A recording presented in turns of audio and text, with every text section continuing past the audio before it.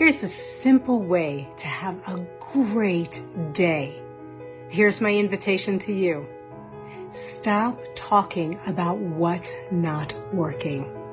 To spend the whole day today, stop talking about what's not working in your life, how it's not working. By the way, not only talking about it, but thinking about it, journaling about it, going on in your mind about this isn't working, that's not working, this should have worked better. I don't know what I'm going to talk about if I don't talk about that, right? What are you going to talk about? I'll tell you what you're going to talk about. You might talk about what is working. All the things that are working out, all the things that have already worked out. So much is working out already. Hey, you're taking breath. A lot is working out. But today I want you to focus on not talking about what's not working. Not talking about what's not working. If you catch yourself, just take a deep breath.